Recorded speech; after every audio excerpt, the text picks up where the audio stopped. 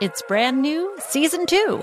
I'm Marissa Thalberg. And I'm Stephen Wolf Bedeta, and we're excited to be back having bigger, bolder, and always real conversations. Straight from the C-suite front lines of marketing, media, and more. We have great friends joining from people you may know, like Wilmer Valderrama and Bobby Burke. And people you'll want to know. So grab a coffee or, hey, even an Aperol Spritz and come join us on America's #1 podcast network, iHeart. Listen to Brand New on the iHeart Radio app, Apple Podcasts, or wherever you get your podcasts.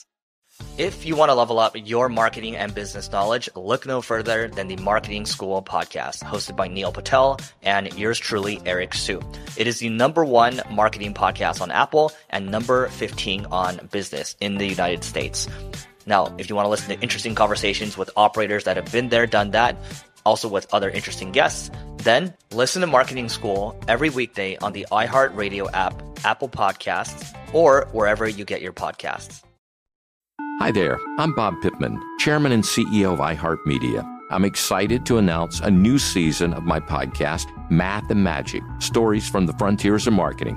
Our guests this season show us big risk can yield big rewards, like Rob Riley, the creative head of one of the world's leading advertising firms. I try to create environments where anybody can say anything without any judgment. Listen to a brand new season of Math and Magic on our very own iHeartRadio app, Apple Podcast, or wherever you get your podcast.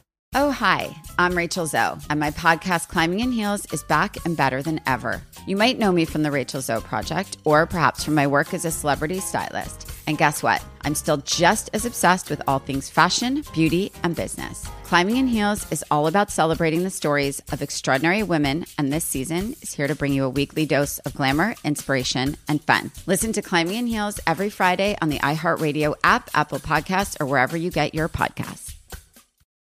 From LinkedIn News, I'm Leah Smart, host of Everyday Better, an award-winning weekly podcast dedicated to personal development. Whether you're looking for ways to shift your mindset or seeking more fulfillment in your life, we've got you covered. Join me as we dive into captivating stories and research-backed ideas that have empowered me and others to lead lives with more clarity and intention. Everyday Better, making growth an everyday practice. Listen to Everyday Better on the iHeartRadio app, Apple Podcasts, or wherever you get your podcasts. Brought to you by Toyota. Let's go places. Welcome to Forward Thinking. Hey there, and welcome to Forward Thinking, the podcast that looks at the future and says, little green men taught me how to do the bop. I'm Jonathan Strickland. I'm Lauren Vogelbaum. And I'm Joe McCormick. And today we're going to be talking about life beyond the bounds of Earth. Yeah, which we've talked about in a couple of episodes before, but we're specifically talking about how do we search for life and be sure that we found it and that it definitely came from capital somewhere, capital else. Yeah, we're not just talking about alien life, but alien life that we definitely didn't put there. Yeah. So this is important because of multiple things. One, we're very curious about whether or not there is life outside of our planet. The odds are pretty good, considering the vastness of the universe, that life also exists somewhere else. Whether it exists somewhere within our detectable range of view is another question. And then we also are hoping to maybe even learn more about the origins of life on Earth, particularly from any indications of life on our nearby neighboring planetary and moon bodies, right? Yeah, I mean, one thing that would be interesting would be if you go to other objects in the solar system and you find life forms there that are based in DNA, you could say, aha, this may be a piece of evidence for the theory that DNA precedes the evolution of, or the origin of all life. Exactly. Right? The DNA is a necessary component. You didn't have it the other way around. You didn't have life that it eventually got DNA as a molecule. But there's another way you could read finding life with DNA, which is that what if it just came from some other DNA-based life? Right. What if we also thought we had discovered the smoking DNA gun on a surface such as Mars, only to find out, much to our chagrin later on, that whoops-a-daisy, it actually hitched a ride on the very probe we sent there, and in fact came from, Dubuque. Dubuque. Why Dubuque? Just random place. Well, then Okay. let's say it came from Peoria. Okay. Or Kalamazoo, Michigan. No matter where it comes from, this is more than just a problem of like corrupting our data samples and our senses of childlike wonder. If we bring Earth life along with us to a place, how can we be sure that we won't be committing unintentional genocide on whatever life forms might happen to be native to that place to begin with? Right. So this is sort of the problem of something like kudzu here in the Southeast, right? Kudzu is not native to the Southeast United States, but anyone who has spent any time, particularly north of Atlanta, is very familiar with kudzu. It's this creeping vine. It was brought in specifically to try and help curtail erosion on hillsides. I know this because the place where I grew up absolutely covered in kudzu. It took over. One place I very often see it, especially in my hometown of Chattanooga, Tennessee, when I go back there, is in like former construction sites and digging sites, places where there have been large sections of earth carried away by earth movers or flattened. Then there will, years later be kudzu all over it. I specifically remember a telephone pole outside of Oakwood, Georgia, which is where I grew up, that because of the way the vines had grown up the pole and along some of the wires, it looked like Godzilla, and so we called it Kudzilla.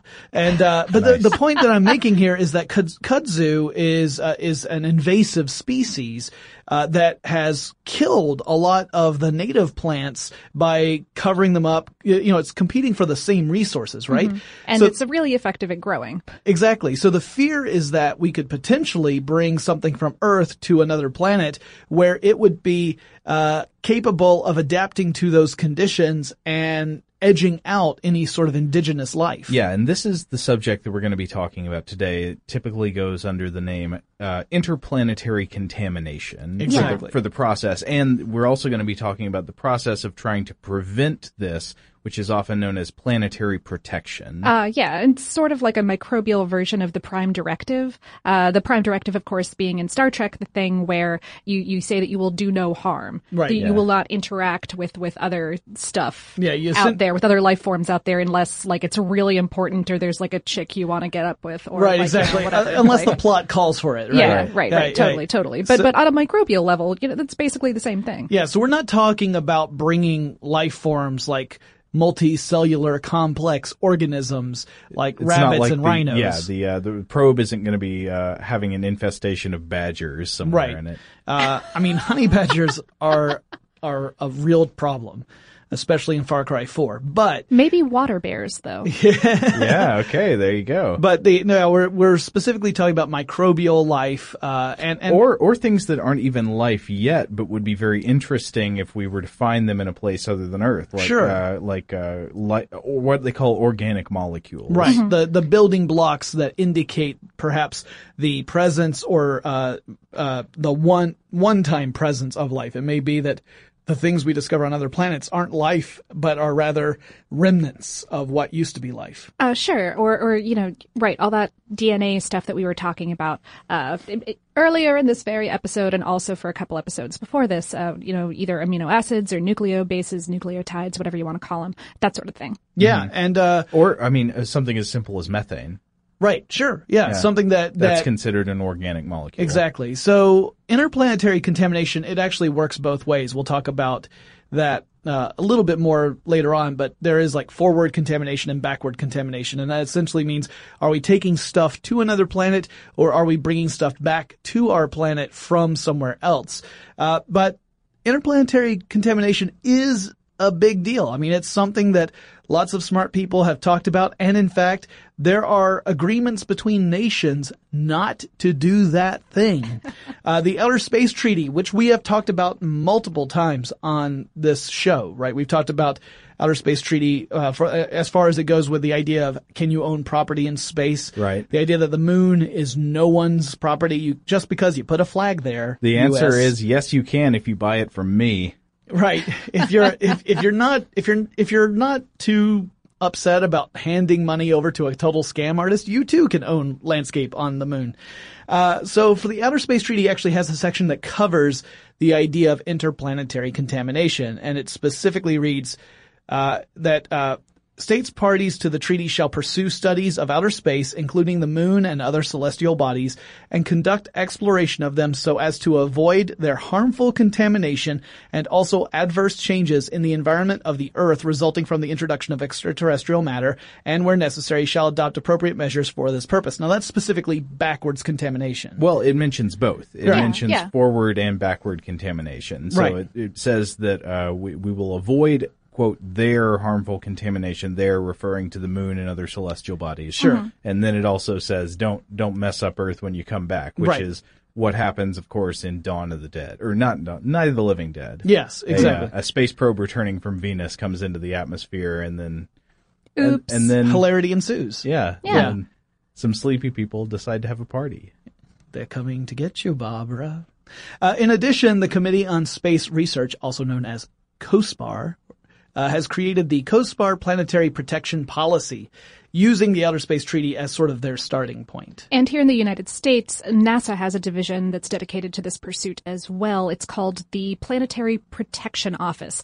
Its slogan is all of the planets, all of the time.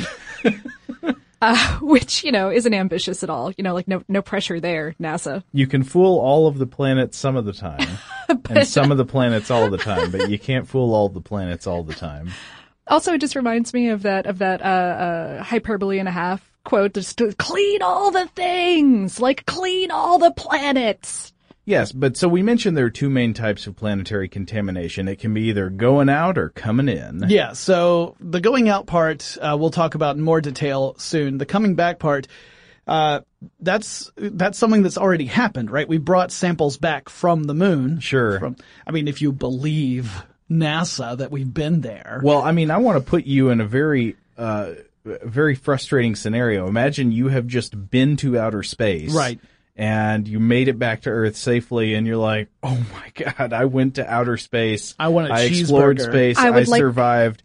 Yeah, I want some mac and cheese. I want to hug my dog. Right. Nope. You are going to sit in a container and wait for a long time. For a month. Yeah, so in the Apollo missions, the returning equipment and astronauts had to undergo a 30-day quarantine period after each mission, just to make certain that nothing brought back would be harmful to life here on Earth, because you can't be too careful. People were pretty sure that there wouldn't be anything incredibly dangerous, but you don't know. It may be that the soils would have contained some sort of highly dangerous carcinogen or something. Yeah, better safe than sorry. Yeah. This is funny. What I just said was based on what the Apollo astronauts had to do. What is the process now? So let's say you return from the ISS. Do you have to go through quarantine today? I'm sure I know there's a period of observation, but it's like a couple of days. I don't think it's as long as 30 days, because you're not typically bringing anything back with you that's extraterrestrial in nature, right? You are aboard the ISS. Yeah. Now there might be some pretty far out people on the ISS, but they aren't so far out as to be not of this Earth. Yeah. Right. Well, yeah. And as long as you're not demonstrating a clear case of space madness. Oh, it just takes me back to Ren and Stimpy. Exactly. With the creamy nougaty center. So obviously, I sense the basis of a good creepypasta. Obviously, we'd also love to get our hands on any kind of life that originated from outside of the Earth, but if we were to do so... Maybe not our hands. Our grimy hands. But our metaphorical hands. Yeah, Good I grief. get you. Millennials are so highly literal. complex instrumentation hands. Right. So we'd love to be able to take possession of life that originated from outside of our own planetary home. Yeah. Right. But that obviously could come with a substantial risk. Lots of different risks. We could, in fact, have the opposite of what we were talking about earlier, where, if we were to bring something from Earth to another planet and it were to really multiply in an uncontrollable fashion, same thing could potentially happen, bringing something from another planet back here on Earth, and that could be bad. Yeah. So, most people say that the obvious solution for that is to use a system of containment, that you never allow whatever it was you brought back from another planet to escape a controlled, contained, facility. So, which makes perfect sense. You wouldn't be like, hey, we found Martian daisies. Let's plant it on Earth and see what happens. You wouldn't want that to happen. Let's put it next to all of our major food crops. There's a school right down the road that would really use some beautifications. Excellent, yes. Oh, the Martian daisies are eating all the small animals. That's probably not anything to worry about, and then you get some horrible science fiction film.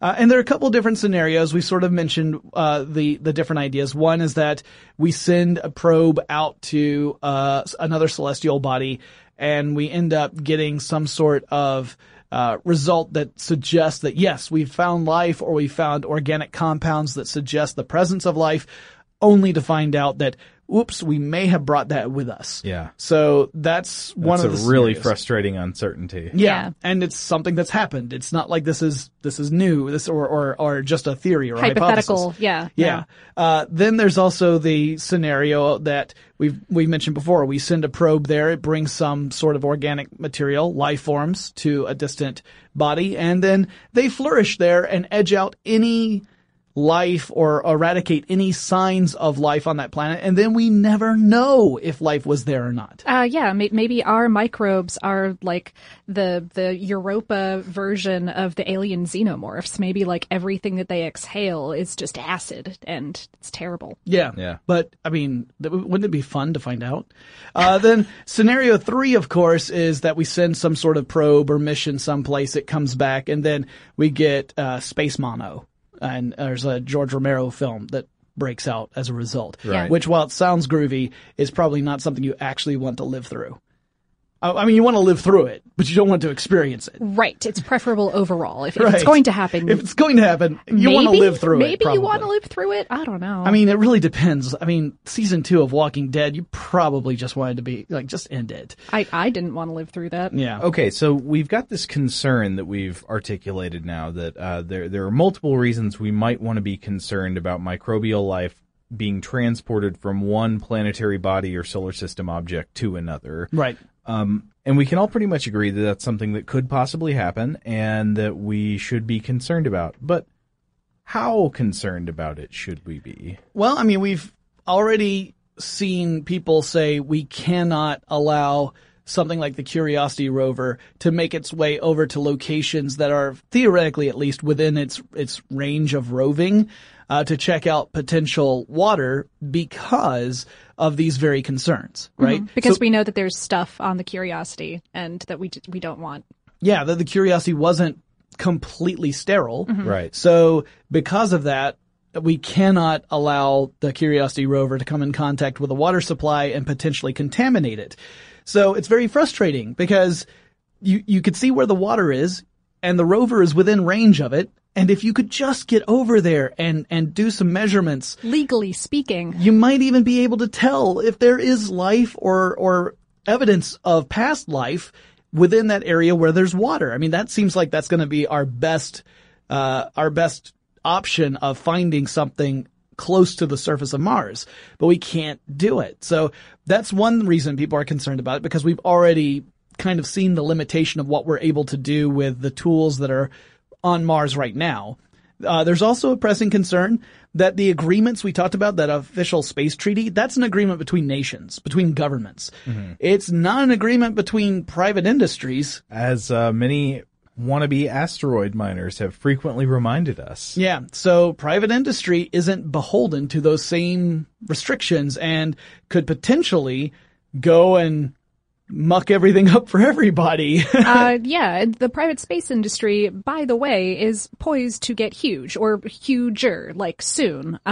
We've talked about that asteroid exploration thing before and about Mars One before, and I'm pretty sure that Mars One is super defunct at this point. But an announcement from SpaceX this very week, the last week of April, indicates that private Mars exploration in general is certainly not dead. Elon Musk really wants to send an unpersoned Dragon 2 spacecraft, which is the upcoming descendant of the Dragon 1 spacecraft, to Mars in 2018. 2018, y'all. That's so soon. Yeah. And he's putting the pressure on because in 2018, Mars will be just 35.8 million miles away from Earth. And that is the closest we will be to the red planet, between now and 2035. So 2018 might be when private spacecraft touches down on Mars. Hat tip, by the way, to Robert Lamb and How Stuff Works Now, a new video and podcast series from How Stuff Works for covering that particular topic. Yeah, I've actually heard that, and I don't know if this was a joke or not, but someone on Twitter said, "Did you know Elon Musk wants to retire on Mars?" And I was thinking, is this real? And I never bothered to actually check, but it totally sounds like something he would say, even if it were just in jest. Even if it were kind of a joke. Yeah. Absolutely. So the point here is that if we are going to legislate private companies about this kind of stuff, we should probably get on that like yesterday. Yeah, because obviously these concerns we're talking about, if you want to answer some pretty big questions like, was there ever life on Mars? Is there still life on Mars and other celestial bodies? We're using Mars because that's probably the one that we're going to be hitting first. But there are other, like there are certain other moons in the solar system that are also potential targets for where we think life is most likely to exist if it exists elsewhere in our solar system. But can we get some legislation in there so that we make sure we don't destroy that evidence before we have a chance to actually look for it?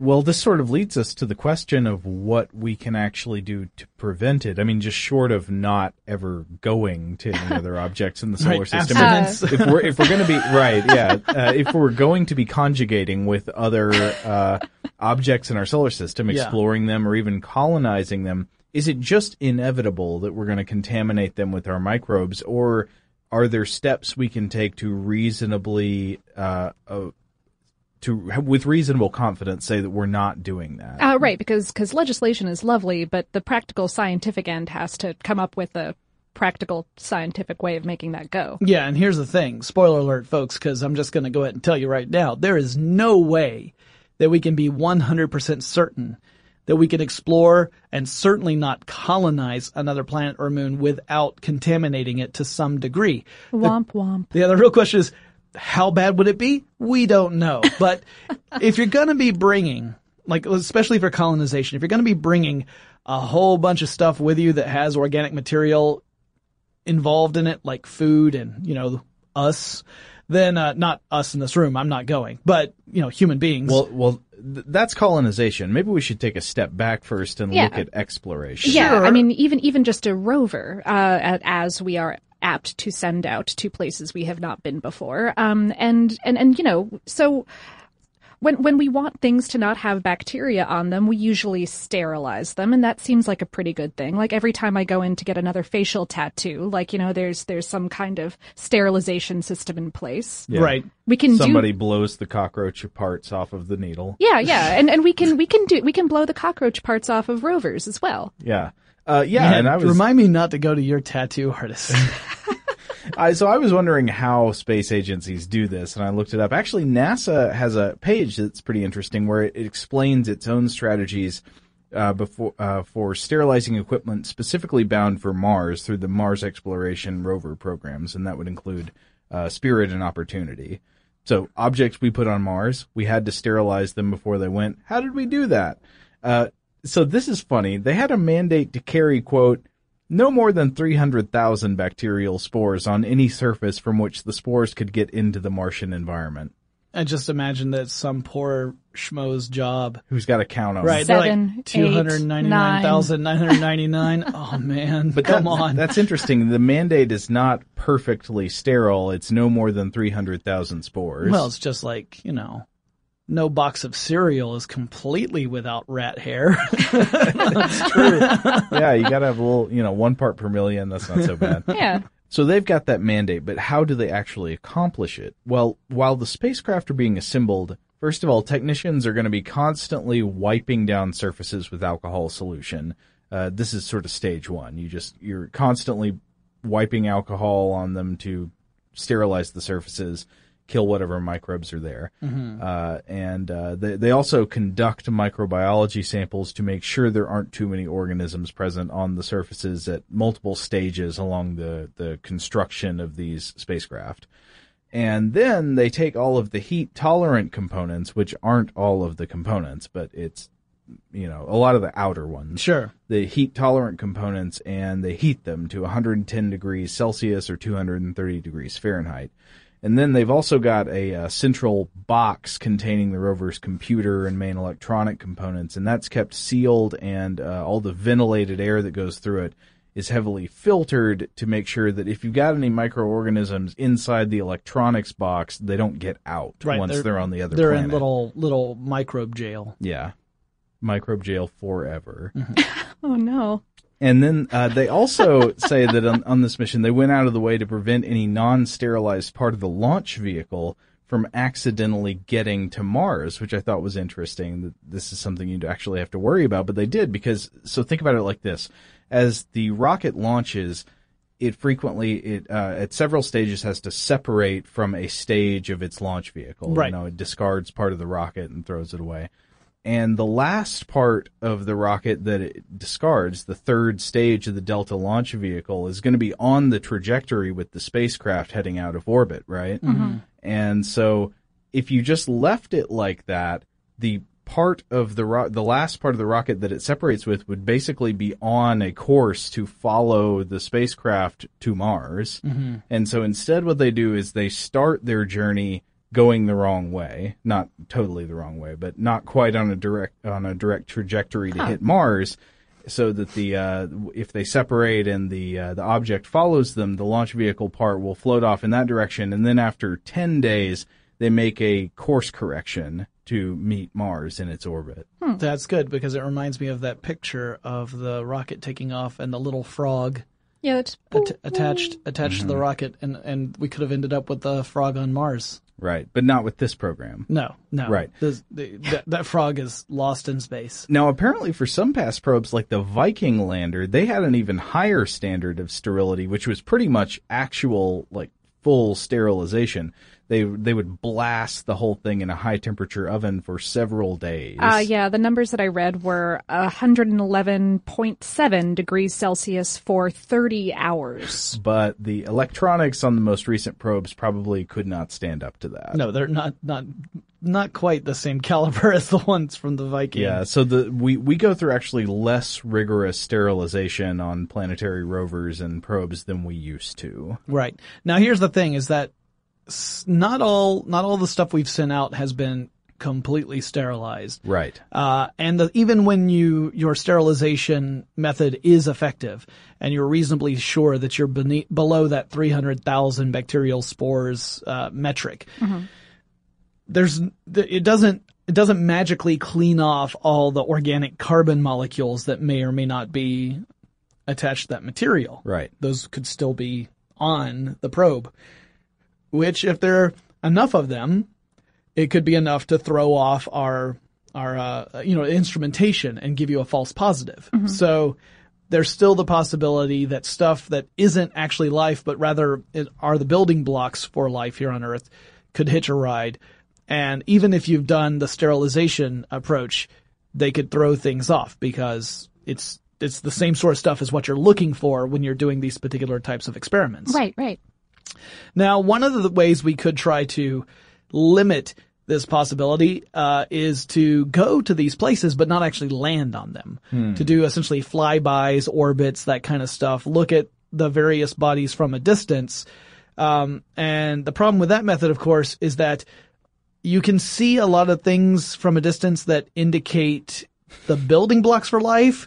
But unless you're catching space people going to the space mall on your camera, you're probably not close enough to actually get a real idea. The problem with not landing on a planet is that you're not landing on it. Yeah, right. You're not able to physically interact with the environment and either verify or discard a hypothesis, right? Like, without actually landing and taking samples and testing those samples, you can just make a kind of educated guess. And even then, it's kind of like saying, I want you to meet my friend, but you can only drive around the block around his house. Right. Now you might see Which is that just creepy when you think about it. You might see that lights are on in the house, and you may draw the conclusion, well, Joe's friend is probably home.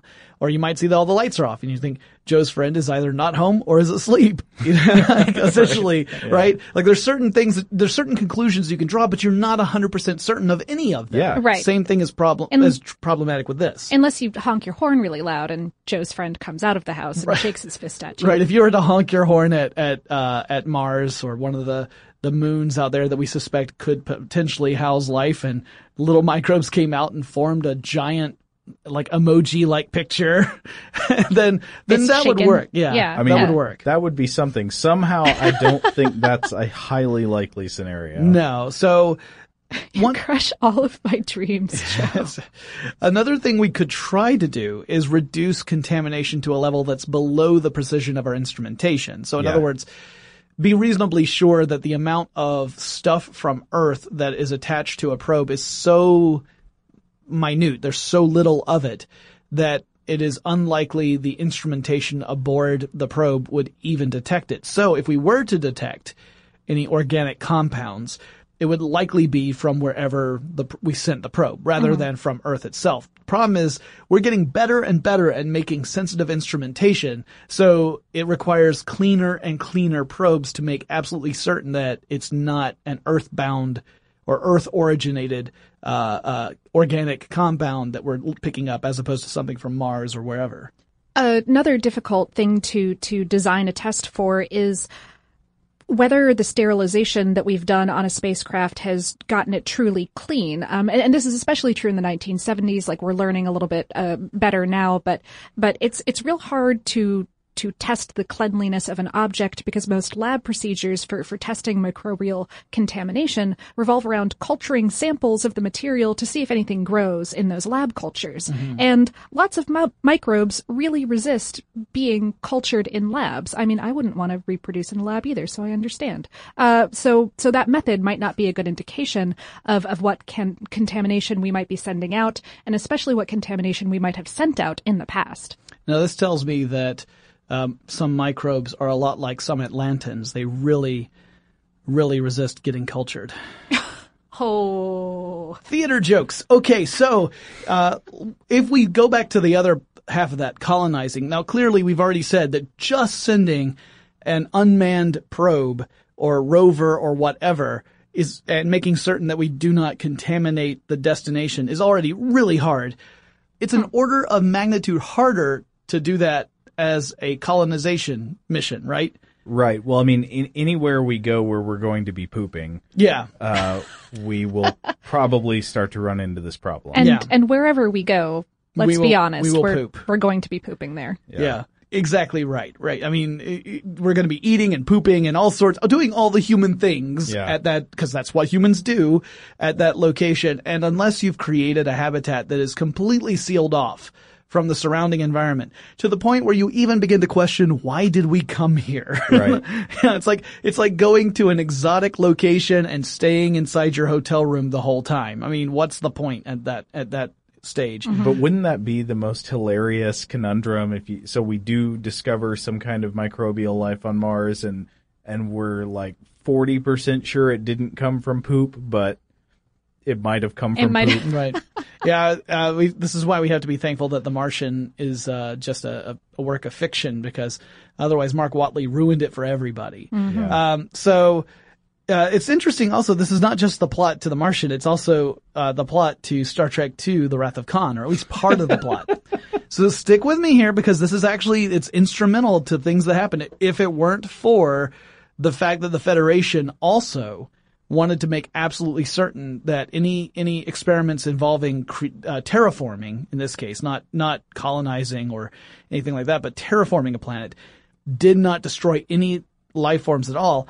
If it weren't for that fact, there wouldn't have been a story to the movie, because what happens is Commander Pavel Chekhov goes along with the crew of the USS Reliant. He is no longer part of the Enterprise crew. He's on the Reliance crew. Right. And they go to I think Ceti Alpha 5. They don't know that it's Ceti Alpha 5, but they go to Ceti Alpha 5, which happens to be where Khan has been chilling, marooned for the last several years. Yeah. And strangely enough, Khan recognizes Chekhov, despite the fact that Chekhov was not part of the crew in Space Seed, the episode that Khan showed up in, but never mind that. At any rate, so they go there because they're looking for a planet that is devoid of life in order to use it as a testing facility for the Genesis project, which is this terraforming project, right?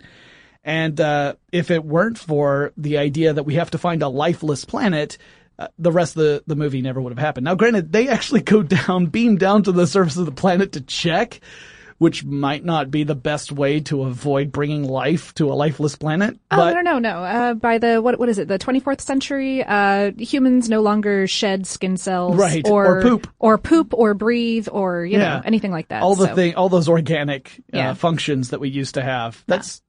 That's so 21st century. Yeah. So, what happens in the movie, of course, is they test the Genesis project, and discover that it can turn a dead planet into a lush, life-supporting world in a matter of hours, which is essentially the stuff of magic. We have no technology even remotely close to being able to do that. But it is interesting that it was related to the topic we're talking about right now. But that leads us to another question. Okay, science fiction aside, is this something that we should actually be concerned about in the first place? Is it as big a deal as the Outer Space Treaty and these various organizations would have us believe? And that depends upon whom you ask. Yeah. There's Nature Geoscience ran a couple of different articles on this very subject. And the first one was written by Alberto G. Feiren, and I'm probably butchering the names, I apologize, and Dirk Scholz-Makusch, who published a piece titled The Overprotection of Mars. And in that article, they argued that we're making way too big a deal about possibly contaminating the red planet. And their arguments were numerous. One of them was that the way you said that with your tone, you make it sound like they're like, what the heck. I admit, I get send very poop rockets right over there. I get really cavalier in this section because I don't agree with their perspective, but I should say that their paper is not written in the snarky tone that my notes are written in. I think they make some good points. Yeah, me too. There's some decent points. They say that the restrictions are making it very difficult to explore Mars, and we've said there's a case for that. The Curiosity rover example is that's an actual real historical example we could point to. And they argue that we're holding back scientific progress in an effort to protect something that might not even be there. They also say it adds to the expense of these missions to make certain that the stuff we send up is sterilized. And they say, hey, you know what? Science has shown that it's pretty plausible that life could cling to a rock that's been jettisoned into space through some event and then travel to another planet and then survive the trip down to that planet. And since that does seem to be possible, it's probably true that tons of Earth microbes over the millennia have already gone to Mars through natural means, and that means that they're already there. The Earth microbes that we're so worried about bringing to Mars have been there for millions of years. We've definitely found bits of what we're pretty sure are Mars stuff here on Earth, resulting from what we assume were primordial impacts. There's no reason to think the bits of Earth that broke off after meteors or asteroids or comets or whatever impacted us would not have similarly made their way over to Mars and to other planets in the solar system and etc. And, maybe before the building blocks of life and or early forms of life happened here, but maybe after. Without a time machine that's way more advanced than the Wayback Machine, we may never know. Yeah. Also, even if those rock samples that we found are not bits of Mars, we're really pretty sure that some 40 kilograms and or 88 pounds of Martian micrometeorites land here on Earth every year. Yeah. So this kind of transfer happens. Also, depending on, even if we don't see it very often, when you think about it over geological time or the age of the solar system, transfer of matter between planetary bodies probably happens fairly frequently. Yeah. Mm-hmm. Yeah, on that scale, certainly. And so if we're imagining there's a case where microbial life can be transported from one body to the other and then survive for a significant amount of time once it gets there, not like dying 18 hours after it arrives on Mars, then that's probably already happened. Yeah. And speaking about dying 18 hours after it arrives on Mars. One of the other arguments they said is, hey, Mars might really suck if you're a living thing. Like, well, that's almost beyond a speculation. I mean, Mars would suck, but for then life again, as we know it, Mars is crappy. Yeah. For our style of living. I mean, I'm not a particularly lush, luxurious kind of guy, but even for me, Mars is a little sparse for my tastes. Right. But then again, we don't know. I mean, life finds a way. Yeah. So they said that if Mars is at a point where it cannot sustain Earth life, then microbes probably wouldn't survive very long on the Martian surface. Ancient Earth life, assuming some had actually landed on the planet in the past, probably died out once the conditions on Mars became too hostile. It probably adapted for a while, and then once it reached a certain point, could no longer survive. And any life form from Earth today would die out pretty quickly due to those same conditions. So bring all the Earth life you like, it's not going to have a chance to contaminate anything. It'll die first. Mm-hmm. Or, they argue, it's possible that Mars could support Earth-like life on it.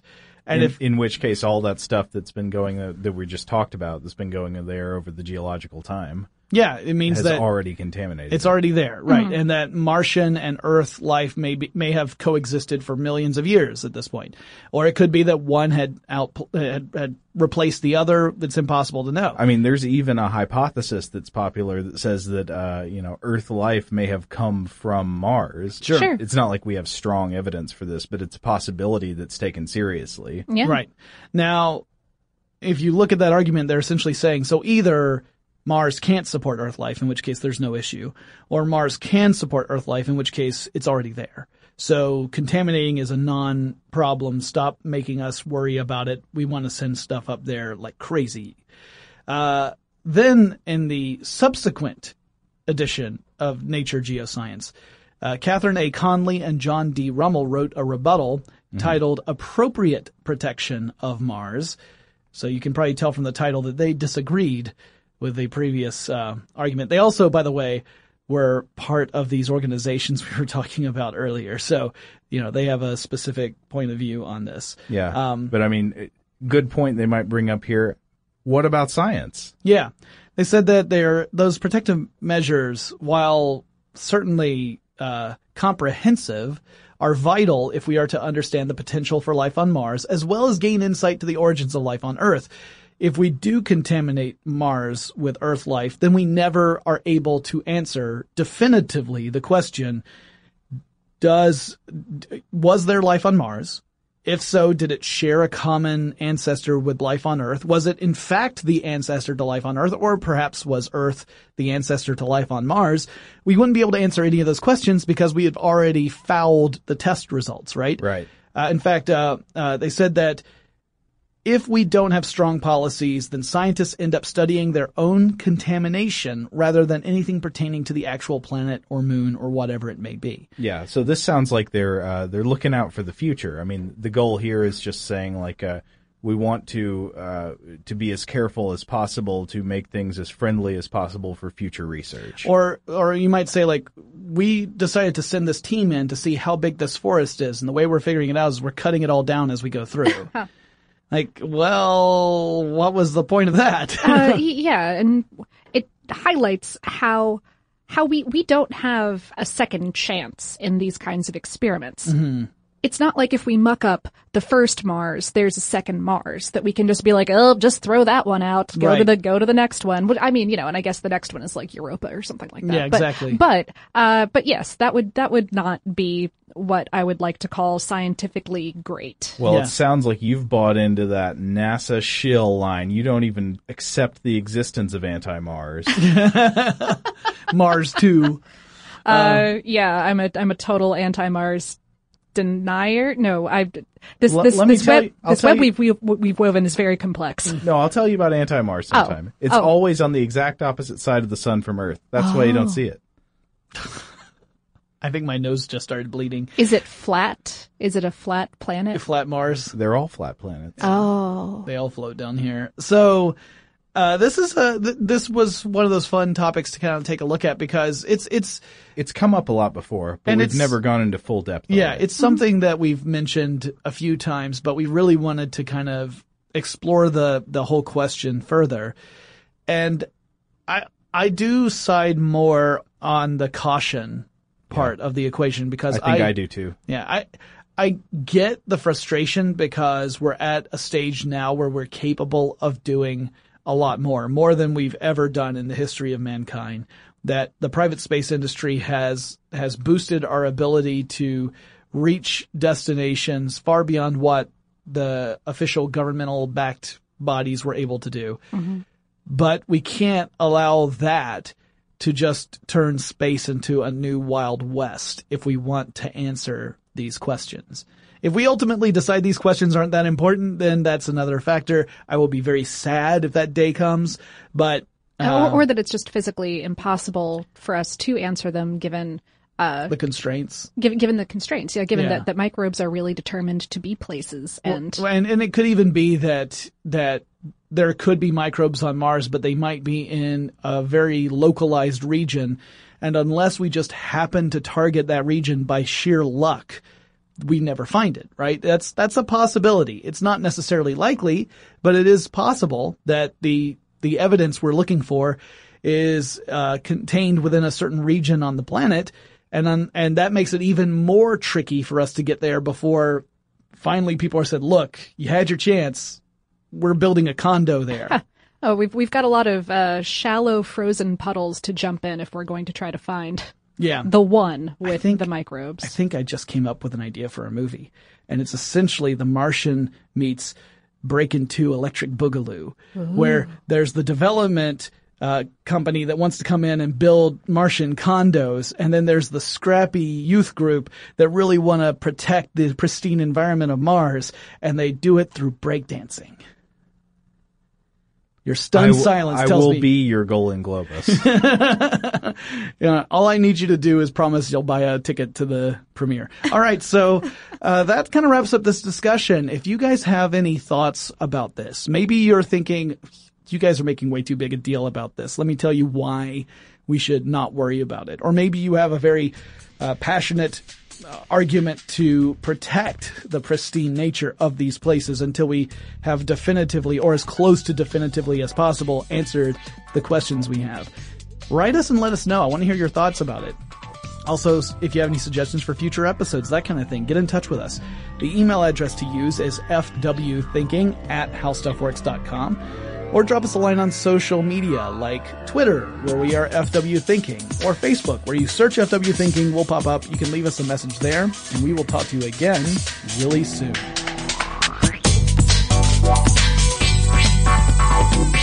For more on this topic and the future of technology, visit forwardthinking.com.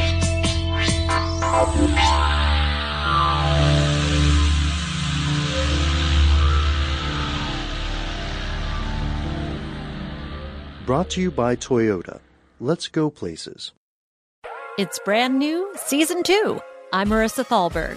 And I'm Stephen Wolf-Ferreira. And we're excited to be back having bigger, bolder, and always real conversations. Straight from the C-suite front lines of marketing, media, and more. We have great friends joining from people you may know, like Wilmer Valderrama and Bobby Burke. And people you'll want to know. So grab a coffee or, hey, even an Aperol Spritz and come join us on America's #1 podcast network, iHeart. Listen to Brand New on the iHeart Radio app, Apple Podcasts, or wherever you get your podcasts.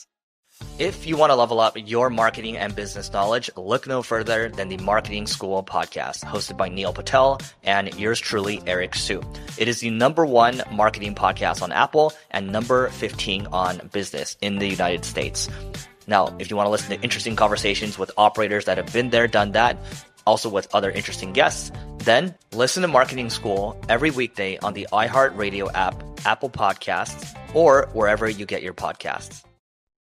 Hi there, I'm Bob Pittman, Chairman and CEO of iHeartMedia. I'm excited to announce a new season of my podcast, Math and Magic, Stories from the Frontiers of Marketing. Our guests this season show us big risk can yield big rewards. Like Rob Riley, the creative head of one of the world's leading advertising firms. I try to create environments where anybody can say anything without any judgment.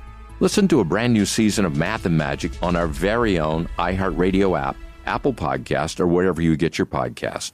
Oh, hi, I'm Rachel Zoe, and my podcast, Climbing in Heels, is back and better than ever. You might know me from the Rachel Zoe Project, or perhaps from my work as a celebrity stylist. And guess what? I'm still just as obsessed with all things fashion, beauty, and business. Climbing in Heels is all about celebrating the stories of extraordinary women, and this season is here to bring you a weekly dose of glamour, inspiration, and fun. Listen to Climbing in Heels every Friday on the iHeartRadio app, Apple Podcasts, or wherever you get your podcasts. From LinkedIn News, I'm Jessie Hempel, host of the Hello Monday podcast. In my 20s, I knew what career success looked like. In midlife, it's not that simple. Work is changing, we are changing, and there's no guidebook for how to make sense of it. Start your week with the Hello Monday podcast. Listen to Hello Monday on the iHeartRadio app, Apple Podcasts, or wherever you get your podcasts.